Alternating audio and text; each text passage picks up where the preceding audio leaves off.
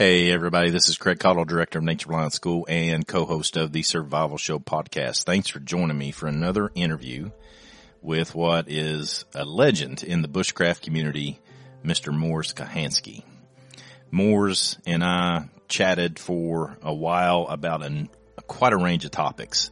First, we're going to be going into a discussion on the Bushcraft Global Symposium that is going to be bringing together literally some of the best instructors throughout the world together to teach a series of courses and classes.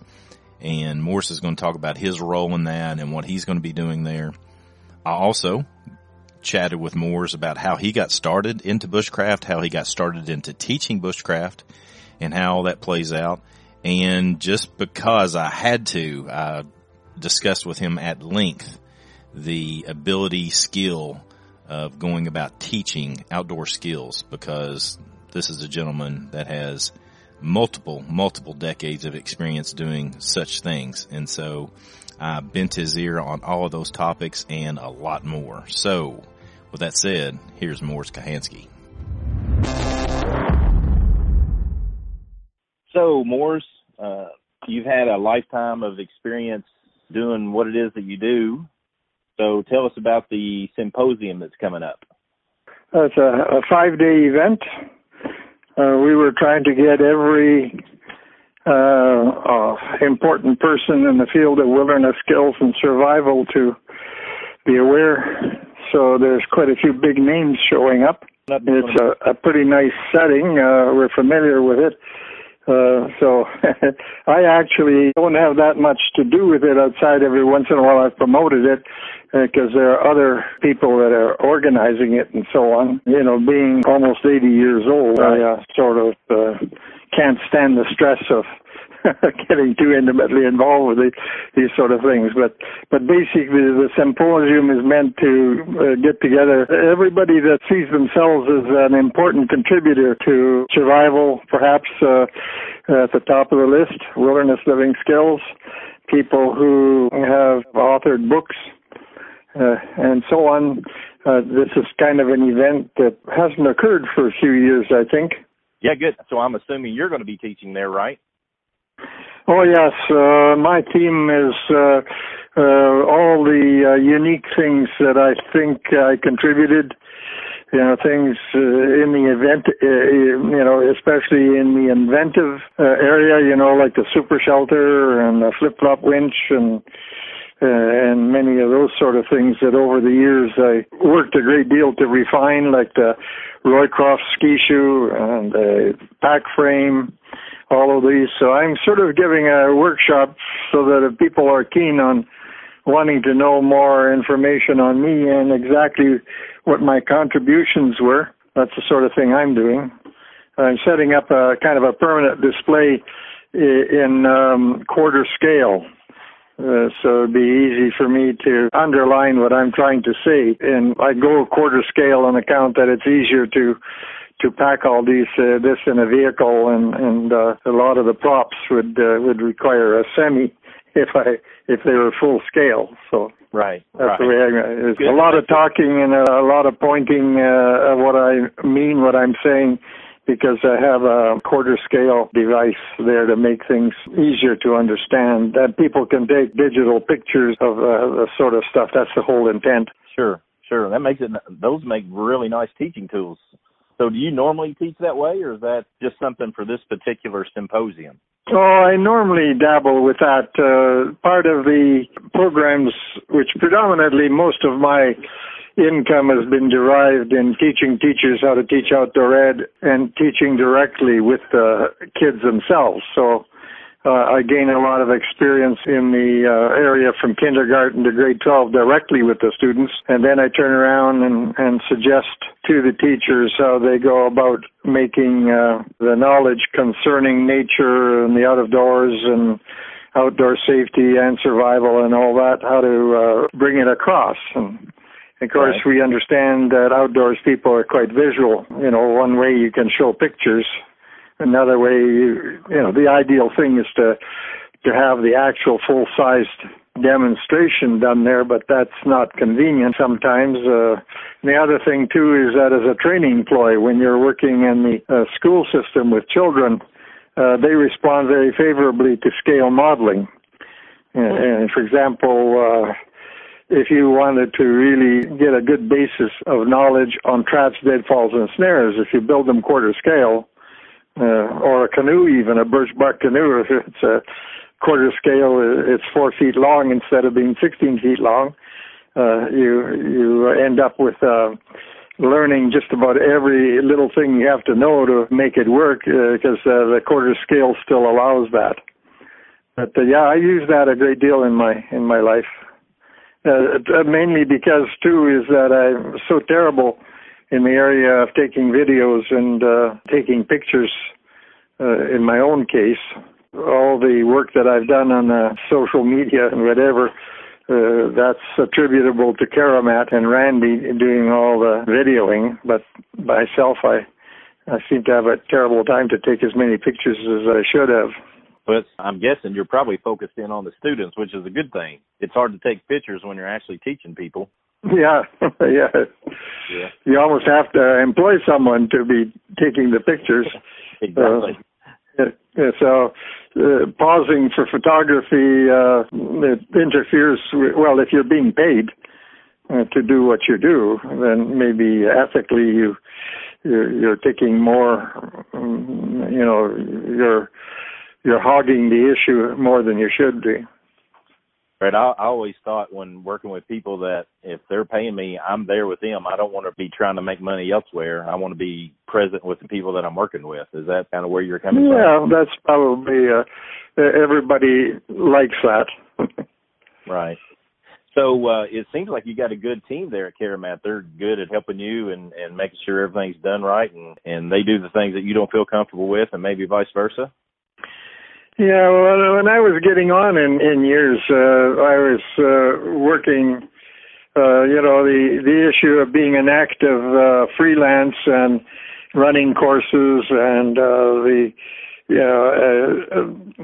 I always tended to work by myself. I never had, a secretary or that sort of stuff. And when I mentioned to Karamat, if somebody else would take over the advertising and the arranging and the gathering and the groceries, I just showed up as an instructor and put in my work as an instructor without having to do everything else, I would continue keeping my hand in it. And so that's what Karamat, a lot of people figure I own it. No, I just instruct for Karamat. Karamat does all the advertising and all the arranging and all the. Lori is kept fairly busy being the person who mans the phones and does the bookings and all that sort of stuff. And me, I just show up and directly do the instructing. Well, that sounds good. That way you focus on what you need to be focused on, which makes for a better experience for everybody, it sounds like. Yeah. If I had to be engaged in the rigmarole of running a school of sorts, I would probably find it just more economical maybe to fade into the option that I always figured was open was to write a lot of books on the subject, which I just too lazy to haven't gotten beyond a few. Basically, the intent was that I would withdraw from the active instructing and arranging and put all my effort into publishing books and getting royalties from that. Right. So how many years have you been doing all this, Morris? I don't know exactly how many. I know it's been a long time, but how many? Well, it must be around 40 years. There was two things that I did to make a living. One, for many years, I was a surveyor, land surveys. And then when I found that I was away from home too much, I became a welfare officer. Some people call it social work. So the last 5 years of regular employment, I was worked for the government as a social worker, and during the latter few years, I discovered the outdoor education movement was starting to establish itself. So around the mid-'60s. So I think it probably I actually quit working for the government in 1971 there, and from that point on, I called myself a freelance instructor because I made my living. So I went from one employer to 52 employers, you might say. The freelance, you got a different person hiring you for practically every weekend.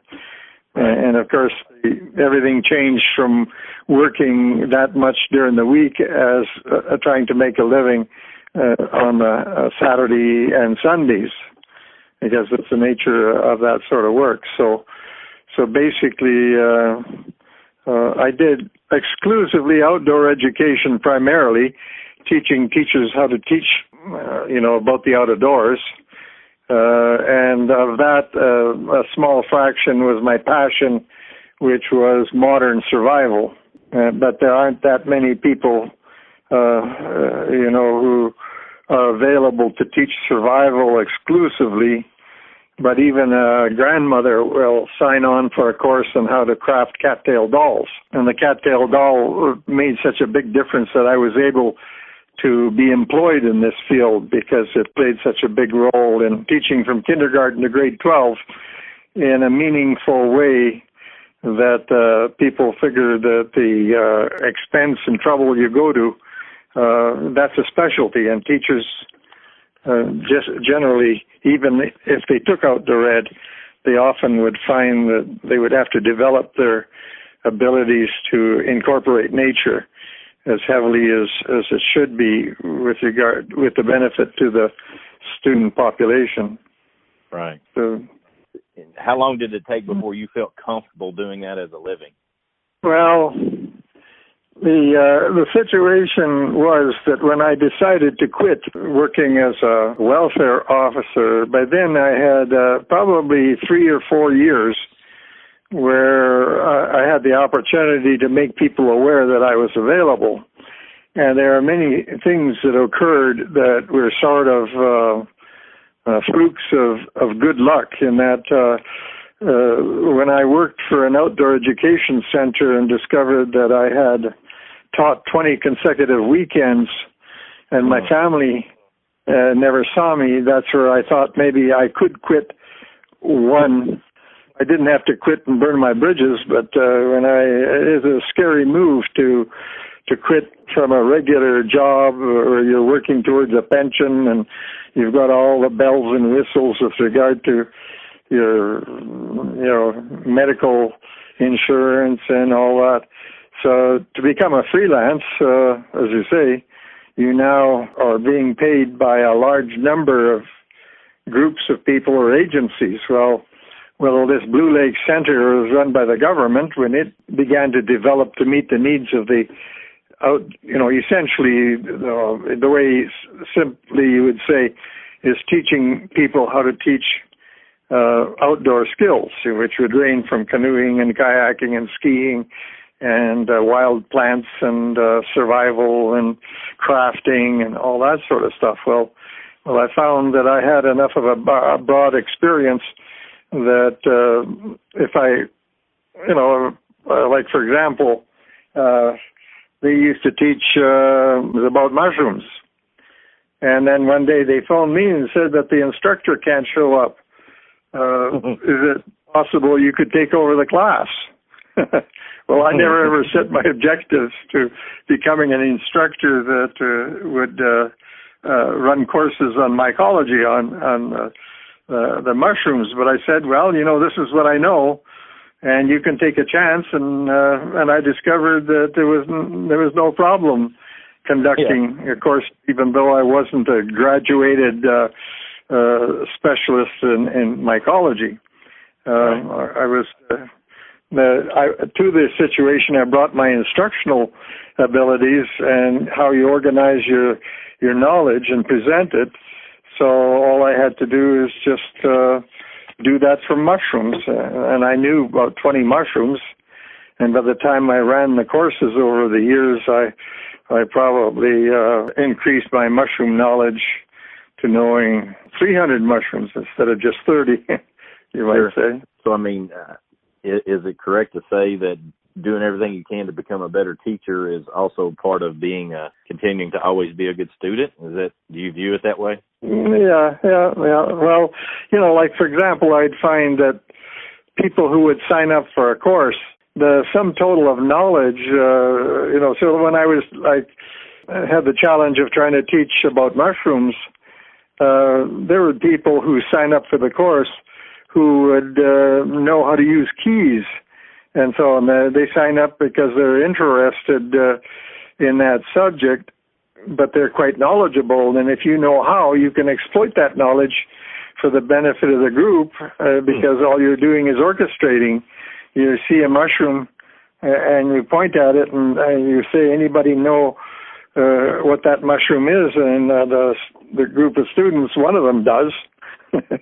Right. So I don't have to come to the course knowing that mushroom because I might be able to depend on some student who already, can identify it for us all. And I don't know it, but the students don't know it because they figure that's my teaching style, and I'm orchestrating an approach where I can get more benefit from the students themselves than just me being the sole contributor to that subject. And so it sounds like you had a come together type of mindset. Everybody learns together.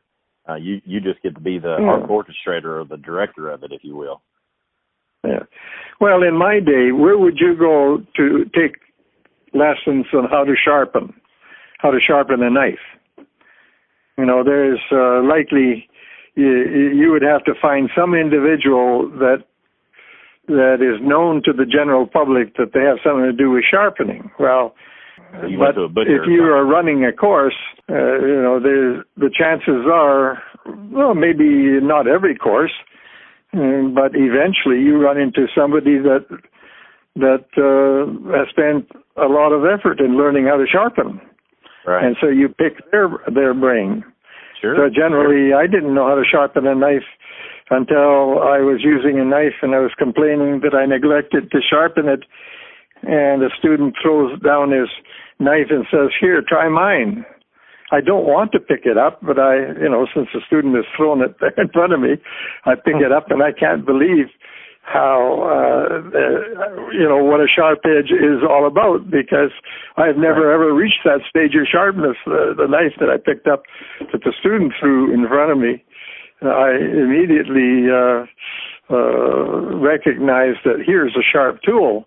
And so now I pick his brains, and using that process, you do it a few times and you find that the information that you get from people who struggle at the subject compared to people who are anxious to write an article in a magazine on how to sharpen, you get a far higher quality of knowledge that way. So it took years to develop an approach that became flawless and foolproof, because I happened to, the very first, shortly after I quit to be a freelance, I got hired on by the university, which meant that through the almost 25 years of getting, well, probably maybe 100 students every year, the classes are about 30, and I would at least run 30 different classes. So you have a large population to instruct, and the feedback that comes back is very valuable, because if you got 30 students and you watch carefully, you'll see some student is doing something that you have to do, and they're doing it so much better than you. Right. I understand very well. So you turn around and build on that. It's a kind of a technique where recognizing that someone is doing something more skillfully than you, and you can turn it gracefully to the benefit of the class. without making, too much furfurl. But anyway, having large groups of people to teach and to be tried and tested through instructorship, that was a very big issue with me, that I was barely a few steps ahead of the students when I started. And with time, I began to gain ground and be, a year ahead or so by the time I retired from teaching at the university. Then from the university, I stepped into another job that lasted 17 years. So between 23 and 17, that's a career. Yeah, absolutely. Another day is here, and you're ready for it. What to wear? Check. Breakfast, lunch, and dinner? Check. Planning for what's next and how to save for it? That's where Bank of America can help. For your financial to-dos, Bank of America has experts ready to help get you closer to your goals. Get started at one of our local financial centers or 24/7 in our mobile banking app. Find a location near you at bankofamerica.com/talktous. What would you like the power to do? Mobile banking requires downloading the app and is only available for select devices. Message and data rates may apply. Bank of America N.A., member FDIC. So the first 23 years after I quit a regular job, the university programs terminated, changed to the point where I couldn't contribute anymore, and then I stepped into a school district where as a matter of fact, they just informed me a few days ago that the college in that school district is going to give me an honorary degree in very nice. in arts and science. So along the way, Morris, has there been anything that would probably be classified as a mistake maybe that you've made that you've learned a lot from? Anything in particular jump out at you? A mistake? Yes, sir. Oh, there are some embarrassments, yeah, you might say, because you learn, there are little things that come in that no big deal. The issue of what's a signal mirror. Yeah. I used to think that the cheapest signal mirror is a locker mirror cut in half and drill a hole into that little plastic mirror. And I figured that would be an adequate signal mirror until I made a class set and had students use them and discovered that why signal mirrors are made out of glass and all kinds of stuff. But I had promoted that probably for about 15, 20 years and realized that that would have been better that I had not come up with that idea of how to make a cheap signal mirror out of a locker mirror, plastic locker mirror. Right. But there are little things. The issue is that you do your best. Sometimes you get into situations where you could almost say, well, do you really know what you're talking about? Mm-hmm. And if you have to instruct, you have to instruct. And later you find out that maybe the opposite was far better, but that's the option. You always have the opportunity to do what you can at the best you can, because you don't know any better. But as your knowledge increases, you discover the opposite of what you are teaching works far better. Sure. That's happened occasionally. But it's got to be something where somebody such as yourself has control of their own ego, where you can admit that and move forward instead of it seems like some people get so tied up into their own ego that they can't let go of something that they've done like that, and they just try to keep pushing that idea, and I don't see the value in that. I'm assuming you feel the same way. Yeah. You meet a lot of people that have a badge and it says survival instructor, and they have nothing to say to you. In my early days, you're working with the scouts and the youth movements and so on. You often have people that take up the role of becoming a survival instructor, but they really aren't. They're not officially. There's a need to be filled, so they filled it, but they really didn't have the background to do a professional job. Right. And there are In the military, I would say, maybe I don't want to alienate military. You tend to find more people that are uncomfortable in the presence of other instructors because there's something there that plays a role in their ego. Right. But it's something you can live with. I always generally find that people who are anxious to learn a lot about the outdoors, you find that they're usually fairly nice people. You don't find very many mean and people that go out of their way to misinform. I agree. It seems like nature itself just is something that brings people together more than it does tear us apart. To me, that it's so vast that there's so much to learn that a lot of people just simply recognize that, and it's all a learning process that just continues to grow. Yeah, you have to have an attitude that you know what you know currently, and it can always stand a bit of improvement if you have the right attitude. You realize after a while that no matter what you're into, like one of the biggest issues that I became involved in was the what we call the super shelter. Mm-hmm. When I studied how an igloo was built and how it functioned, I thought, what if I tried to imitate all the things that an igloo has in its structure without snow, using fabric, shelters that are shiny and porous and reflect, all kinds of things. And the science seemed to work. I was able to transfer the concept that makes a snow shelter and an igloo work.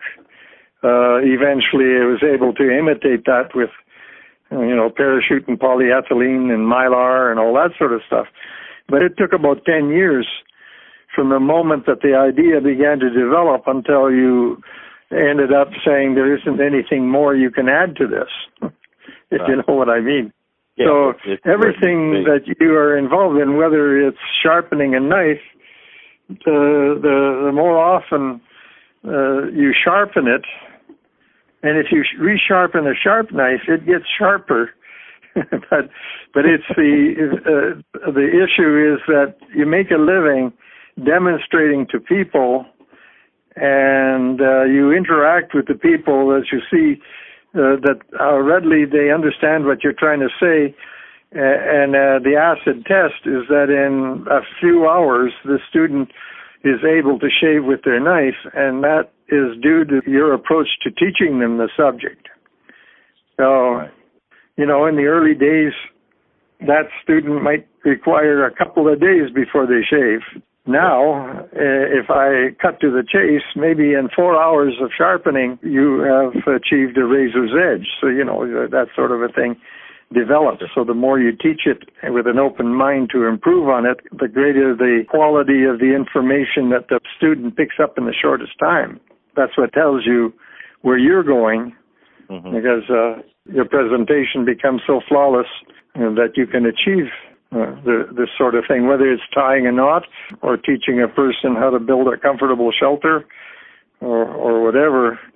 You're anxious to get the student to pick that up in the shortest time possible, and then you can make a living. So I'm going to change gears on you a little bit here, Morris. I live here in Kentucky in the U.S., which is, southeastern United States. Some call it Midwestern. What's the big difference for somebody like me that does outdoor activities here compared to what you do? What if I came up to you and trained with you guys, what would I be missing? What's hard about a boreal forest that I need to know about coming up there? Yeah, well, if in a few days you fly up to the Arctic Circle and someone teaches you how to build an igloo, you might find that the type of knowledge that an architect has to know in building a house, no matter whether it's at the North Pole or South Pole or whether it's at the equator, the things you have to take into account are all the same. Mm-hmm. But you just have a different combination that you've got to apply to be able to achieve what you're, what you need in order to create a shelter, a home.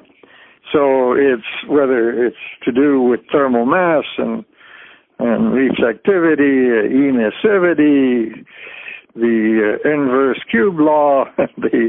You're dealing with energy. You've got to capture the warmth.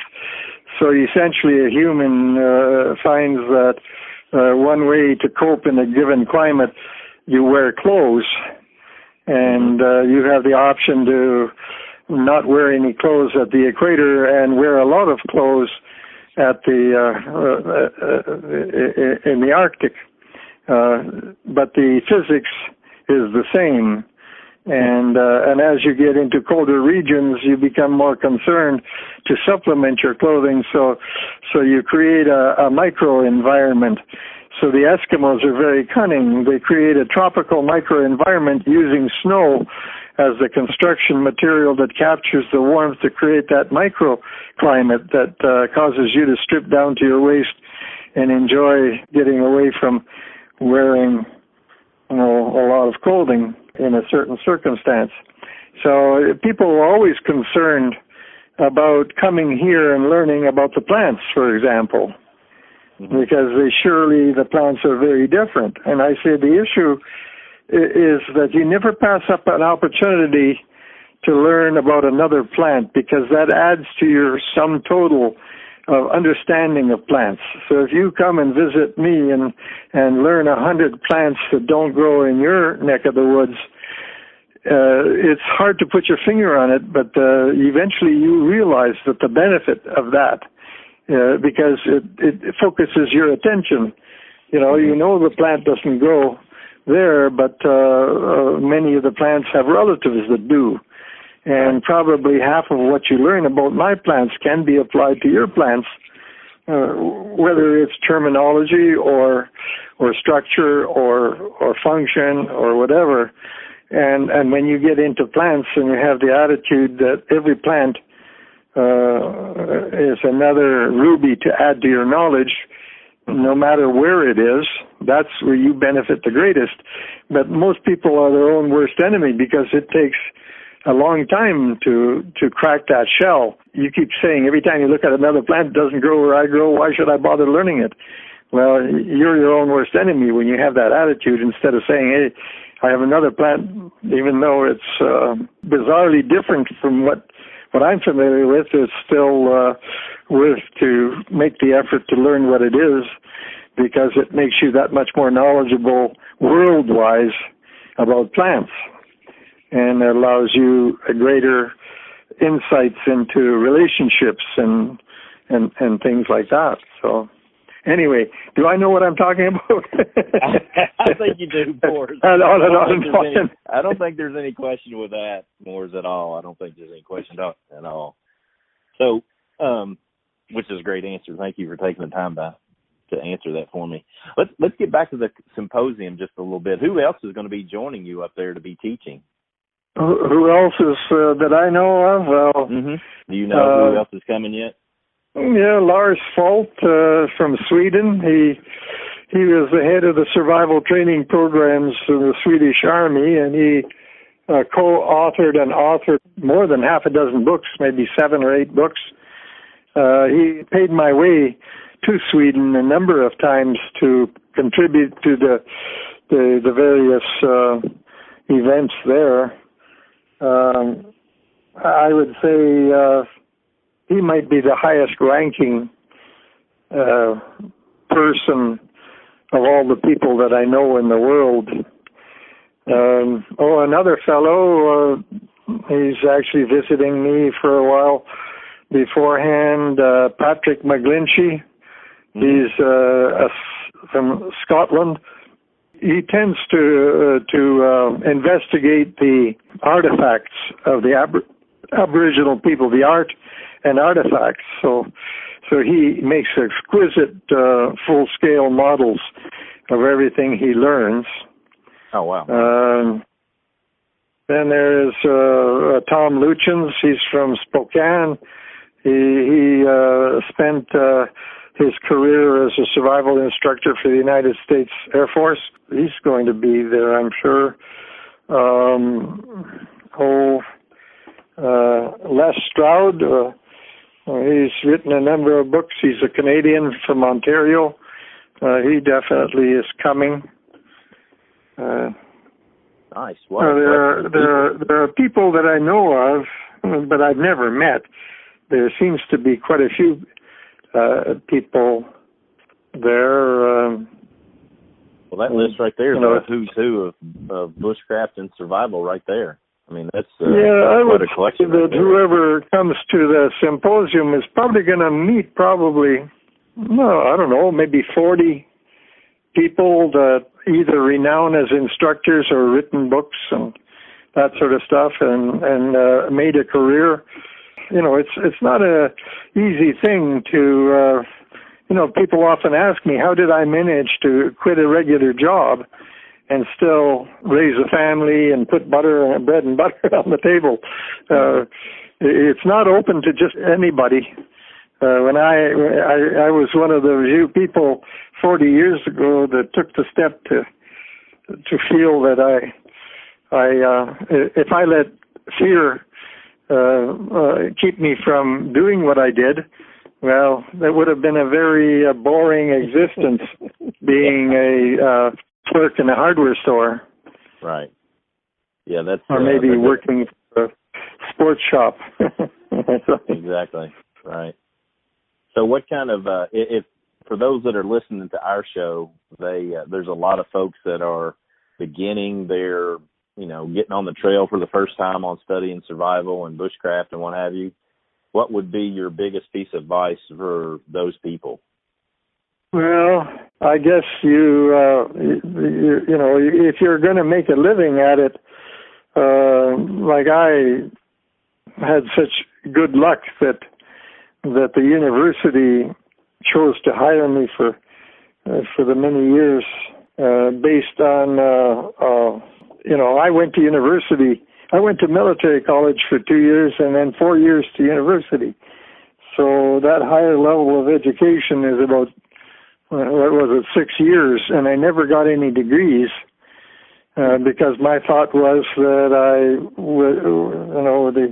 when I went to university, I structured my own program because I said, what do I need to know? Because I made the resolve that I was going to become a writer and write books. Right. And so I said, well, what do I have to learn to become a writer? So that's one of the, the areas where I was very receptive and aggressively tried to pick up the knowledge that a writer needs.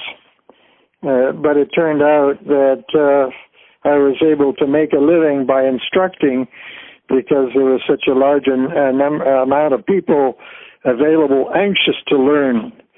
It's obvious that a person says, oh, I like to canoe. Maybe there's some merit in taking canoeing courses to become skilled at canoeing. I addressed the issue of specializing in developing the knowledge that teachers should have that want to teach outdoor ed. So a teacher might start by saying, okay, got to teach kids how to dress so we can go hiking and backpacking. Part of the science program might be that we should learn as many of the plants that we find growing nearby. That should be part of our education. And basically, whatever you got from Scouts and Girl Guides, from the youth movements that you wouldn't pick up in school, where would you find knots being taught in a school curriculum? They expected you to join the Scouts or Girl Guides and pick up your knots there. School isn't going to participate in that. So the issue of the youth movements was that, in my way of thinking, the idea came up that if the kids learned how to take care of themselves in the issue of camping, then by the time you graduate out of grade 12, you might have as much knowledge as a soldier who would laboriously have to spend his first year as a recruit learning how to take care of themselves. Whereas if we would promote that and the scouts take it up, and they acquire all those skills that a soldier needs. When you need soldiers, it's already done for you, that sort of stuff. But anyway, the issue of safety, we all know that a lot of people would get lost and in a very short time perish.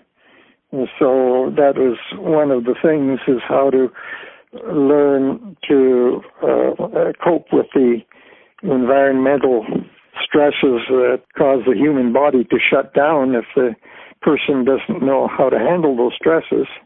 So they call that survival.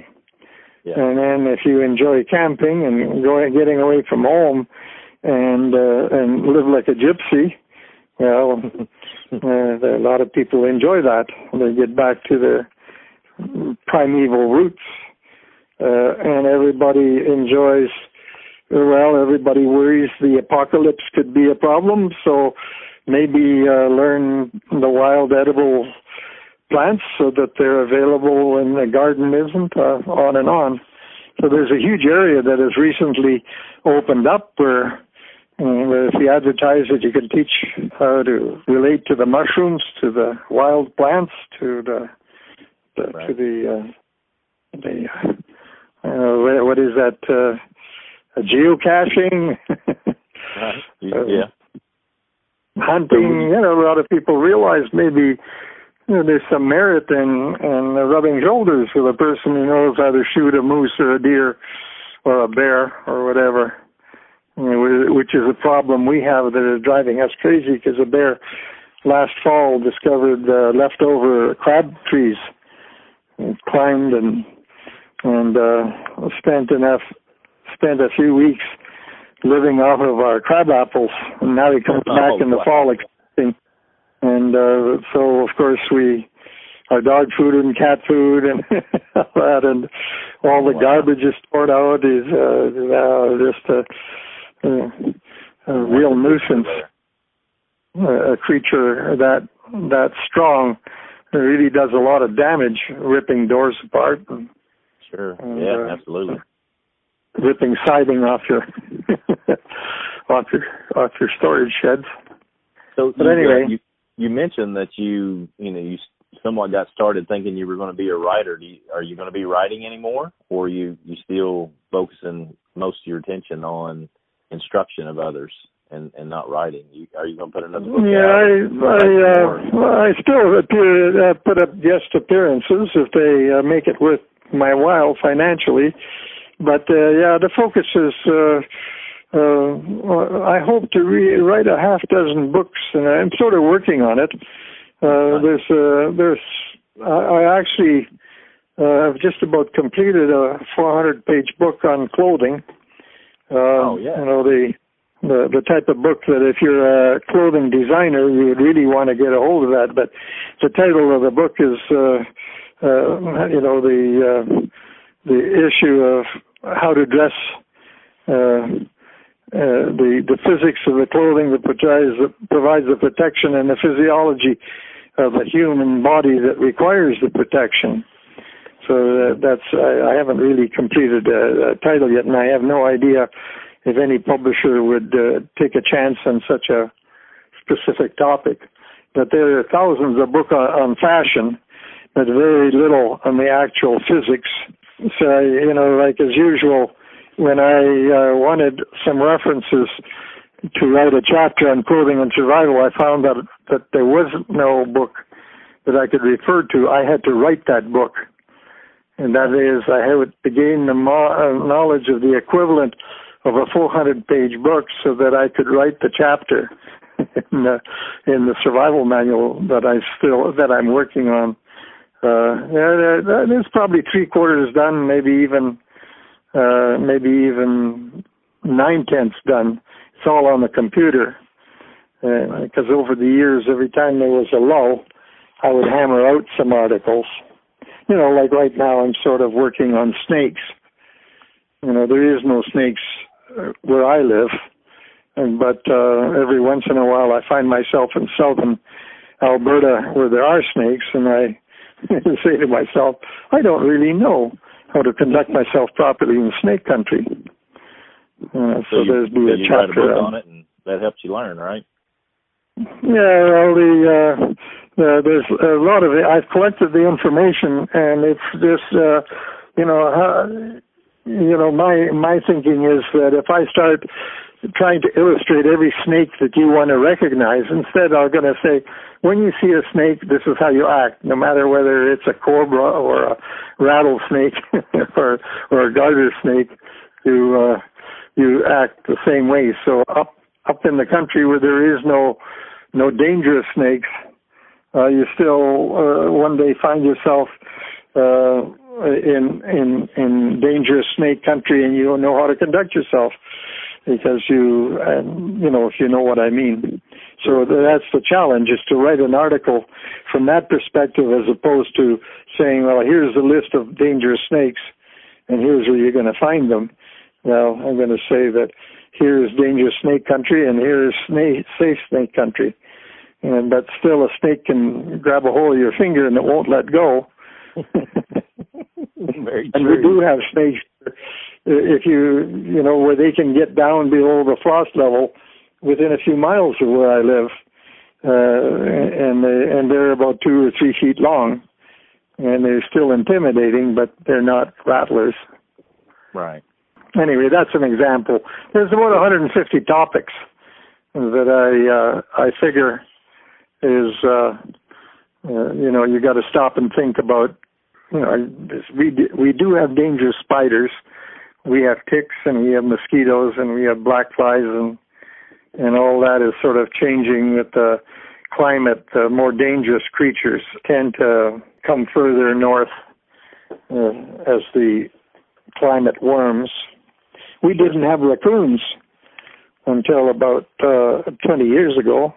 Didn't have what? And now they're kind of common because the climate allows them to live here the 12 months of the year. What is that lives there now? What is that? What did you say? Raccoon. Oh, okay. Wow. Interesting. Okay. Yeah, raccoons are very rare in Canada. Mm-hmm. Right. Same as turtles. Yeah, sure. Yeah. Well, Morris, this has been great, man. I have really enjoyed the opportunity to talk to you, sir. This has been really, really enlightening for me in many ways, and I'm sure our listeners will like it too. I've enjoyed this talk too. Yeah. Well, we'll make sure when we get this together, I'll make sure all your good folks up there know about it, and if you want to listen in, you can listen in too and hear yourself talk. I don't know if you like doing that or not. Well, it's fine. Last time I did a podcast, the people were up from your part of the country. Yes, sir. And while we were doing it, they experienced a tremor, earthquake tremor. Oh, wow. Okay. I was one of the few, I was probably the first Canadian that knew that was happening in South Carolina. Yeah. Because we were on the phone when that happened. Oh, wow. Okay. Yeah. No earthquakes today for me. Well, Morris, it's been great. I'm fantastic talking to you. I really appreciate you taking the time to talk to me, and I'm sure the symposium is going to be a huge success with you being there. So I really would appreciate it. We'll help you get the word out and tell everybody we can about it.